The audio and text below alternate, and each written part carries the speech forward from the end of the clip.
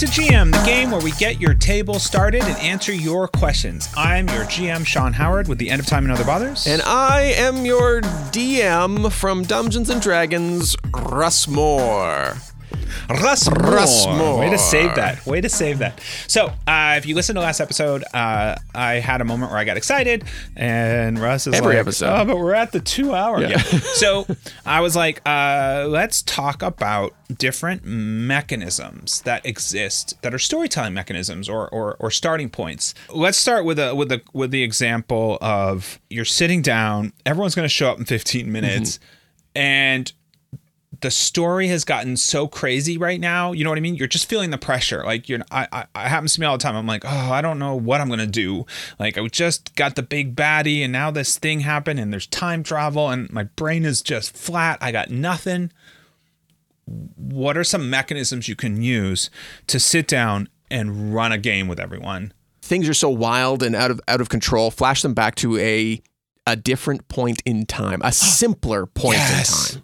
Yes, a happy time. If everything's dark and difficult, a time when they were happy. Yeah, if you were in the darkest timeline and then you wanted to get out of it just for a moment, just to see that there was hope at one point in the world, flash them back and they're all just at home with their friends and family, and life is good.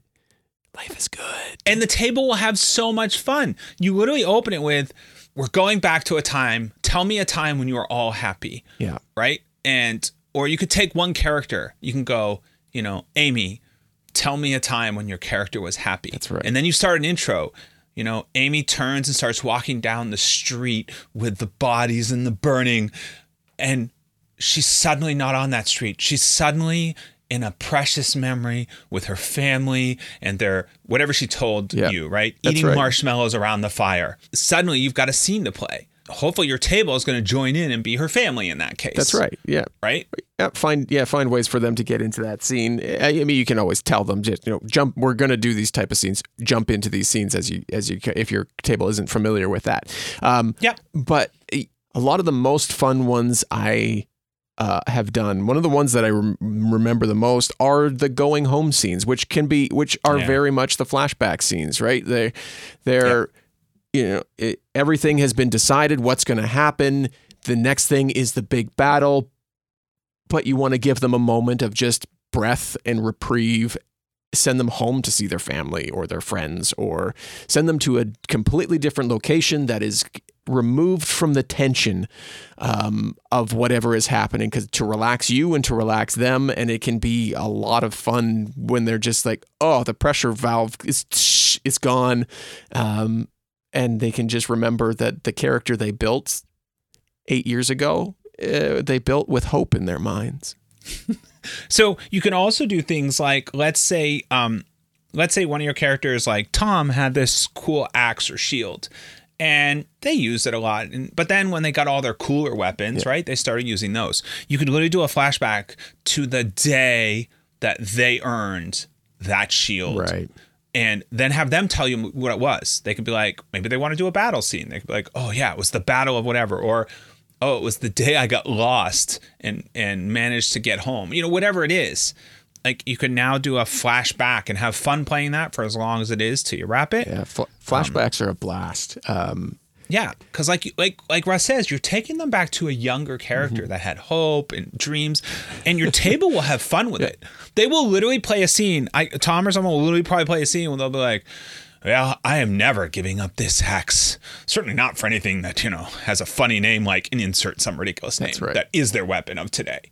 The players can have a lot of fun with these flashbacks. Oh, for sure. But okay, so we're back in this hectic moment in our game. And maybe there's something that the players just aren't getting. Mm-hmm. Giving your players maybe a dream, something that can deliver them a message that you just need to clear something up.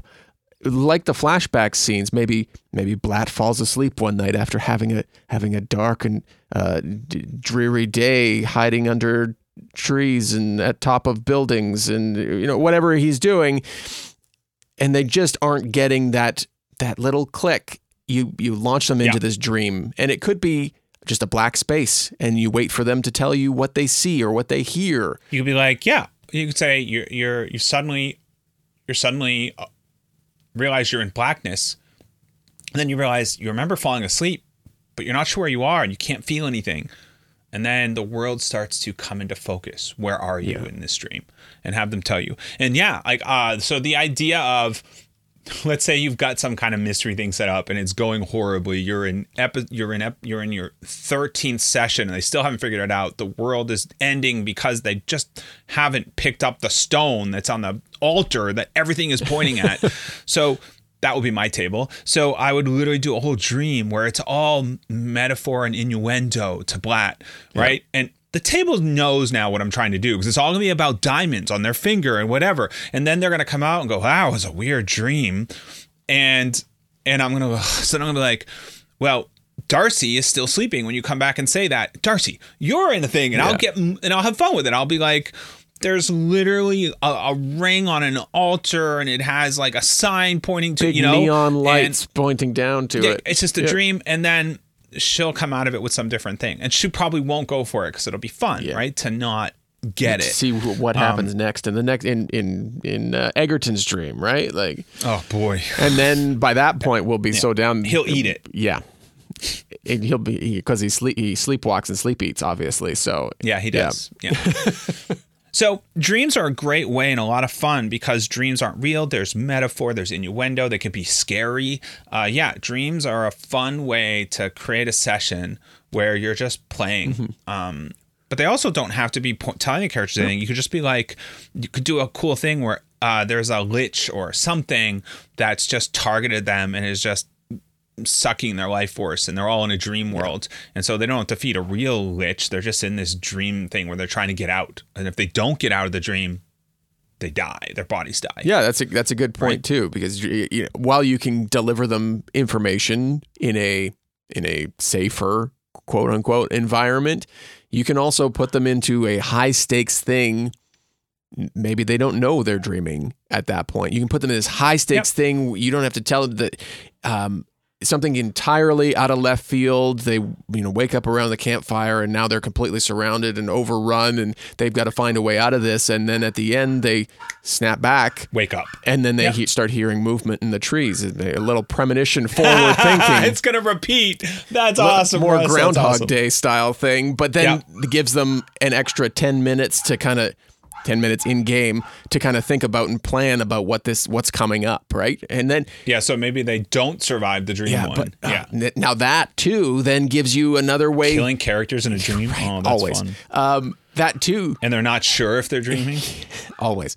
That too gives you something outside of the dream and in the game as to why they had that dream. Maybe there's somebody helping them that they haven't met yet, or another force. Anyways, that's me going down a rabbit 100%. hole. But trying some of these things out can give you more things to build out your world. But they're also easy. Yeah. You can literally sit down 10 minutes before they're arriving and go, everyone's going to a dream world, and they're going to be in a house. And the house is a metaphor for the lich's power, and they have to just get out. They just have to find the door. Or that's hard because it's like a riddle. Or I love yours. They're at a campfire and people are attacking. It's insane how many people are attacking, and they're fighting like mad doing it, and then they die, and then they wake up and realize it was a dream, but now they hear the same bugle call. Yeah. Love that. Those are they're fun. You can just come up with an idea. So there's another thing you can do, which is a bottle episode. Like, we see this in TV shows. So I would also say anything you've seen in a movie, start paying attention to TV shows and movies. They are storytelling just like we're doing at the table. You will see flashbacks. You'll see dreams. You will see things out of order, right? Like you'll see like a really big thing happen and they won't tell you. That's Foundation, right? Like there's this big thing that happens and then you never find out what happened. You're like, well, I want to go back to the thing, right? That's a storytelling mechanism. And every once in a while they tease you with it. All of these cuts in story are things we can do. We do not have to be telling a story like step by step. Like we can cut in time. We can cut back in time suddenly, right? Yeah. So a bottle episode is when it's like we see it all the time on Doctor Who or any show where it has nothing to do with the big arc of the season. It's just a funny little thing. Like they're on a ship and it opens usually with you're in situ. It's a real problem. They're in like Doctor Who. They're in a ship. There's no life support. They can't get to the front cockpit. They're all gonna die. They have only a ticking clock. Yeah. What do they do? Or you just open in a battle, or you open in or whatever. But you can literally sit that on the table and just broadcast to your table.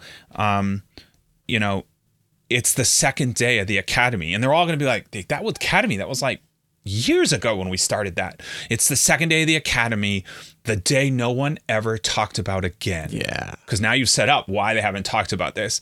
When all four, in my table, I do something like all four characters managed to lock themselves in the basement, and we just have a fun bottle episode, right? And there's bad things. I've got like a suit of armor that's come alive and is chasing them or whatever. Yeah, absolutely. Or Russ might put a maze. Look, I've been steering away from mazes. Okay, get off my back, Sean. Would Amy put you up to this? Yeah.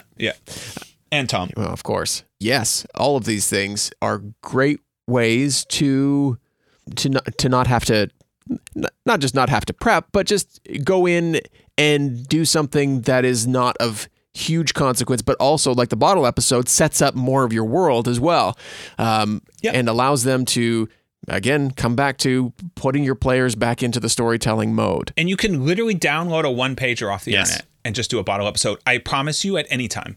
You can literally take a one-pager, like, I got nothing today, pull the one-pager and be like, oh, this would be funny if instead of it being this little house and the whatever, it was that, like, that base of operations we started out of, and we go back there. Yeah. Like you'll find a way to put it in your world as soon as you look at it. And then there's so many of those one pagers on that you can just get in Drive Through RPG and all that sort of stuff.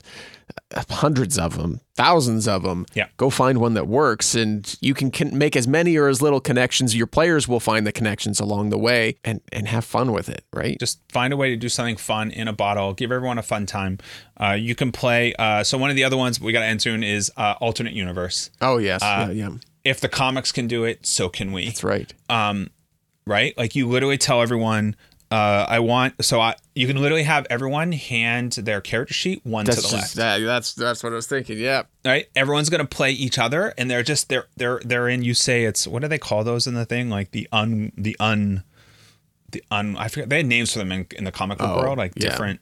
The non-Spider-Verse. Yeah, the ones they're doing right now are like the what ifs, right? Like what if. There you go. Yeah. And so you could literally open with just a fun what if. We're going back to an old thing from your notebook. Yeah. Like it's something the old crew did. And now this crew gets to do it differently because maybe they'll remember. Yeah. They'll remember what they did, and then they'll make in their mind, a better decision, right? Or a different decision. Yep. So you would have to put them in that one maze they were in forever because they still probably won't remember how to get out. They won't. They'll try the solution right away, which it won't work. And they'll have to figure it out. Yeah. Tom did a thing the other day in a one-off where everyone had to rhyme. It was super fun. Or you lost hit points, a good amount of hit points. So you learn pretty quick to rhyme. Don't mess up. So you can get to the end of the little one-pager. So these are all just examples. Watch movies, watch TV, think of books, think of comics, any story you like. Yeah. If you start to look at it, you're going to notice that they just cut to scenes. Yeah, you don't need travel all the time. Yeah. Yeah, you don't have to paint the 30 points from A to B. Sometimes you can jump and then jump back in time. You can go back to a time when you jumped. Like there's a number of points in Russ's world where they suddenly just were in the new city. Yeah. All of that travel between those two is things you can jump back in time to at any time, right? Yeah, because travel, when you're trying to get to a point, is long and boring because you don't want to fill out every little detail. But yeah, like Sean said, those flashbacks, be like, well, there was a big event there that happened. You arrive at the city and your armor's dented and your swords are all bloodied.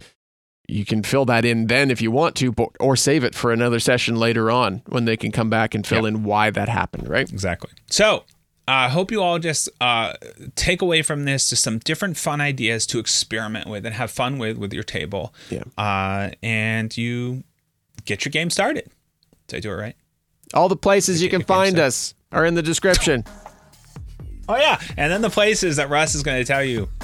Send us an email, dm2gmcast@gmail.com. Join us on our Discord. We've got a whole bunch of amazing people there answering questions and filling in character details and story details and plot points and all that great stuff. And you can also find us on Facebook and Twitter. Show notes is where you click all those links. Okay. Show notes. Show notes. Show notes. Show notes.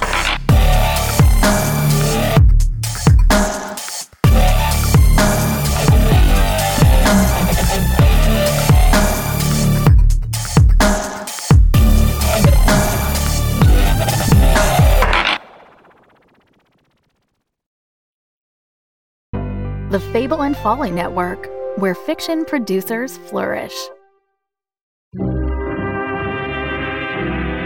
This is Yanni, and welcome to Season 2 of Harlem Queen. Thank you for listening. The season picks up with the search for Michelle. You are listening to the Floyd J. Calvin program.